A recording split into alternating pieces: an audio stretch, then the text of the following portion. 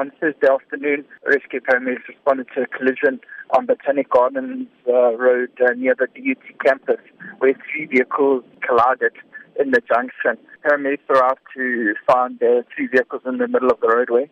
3 patients were treated on scene before being transported by ambulance to a nearby hospital for the further care that they required. Have the motorists involved in this accident been apprehended? Yes, SAPS and Metro Police were in attendance as well. They will obviously be investigating and doing the necessary that needs to be done with regards to the accident. This area is known to be very busy with students and motorists moving around continuously. Is this a high accident zone?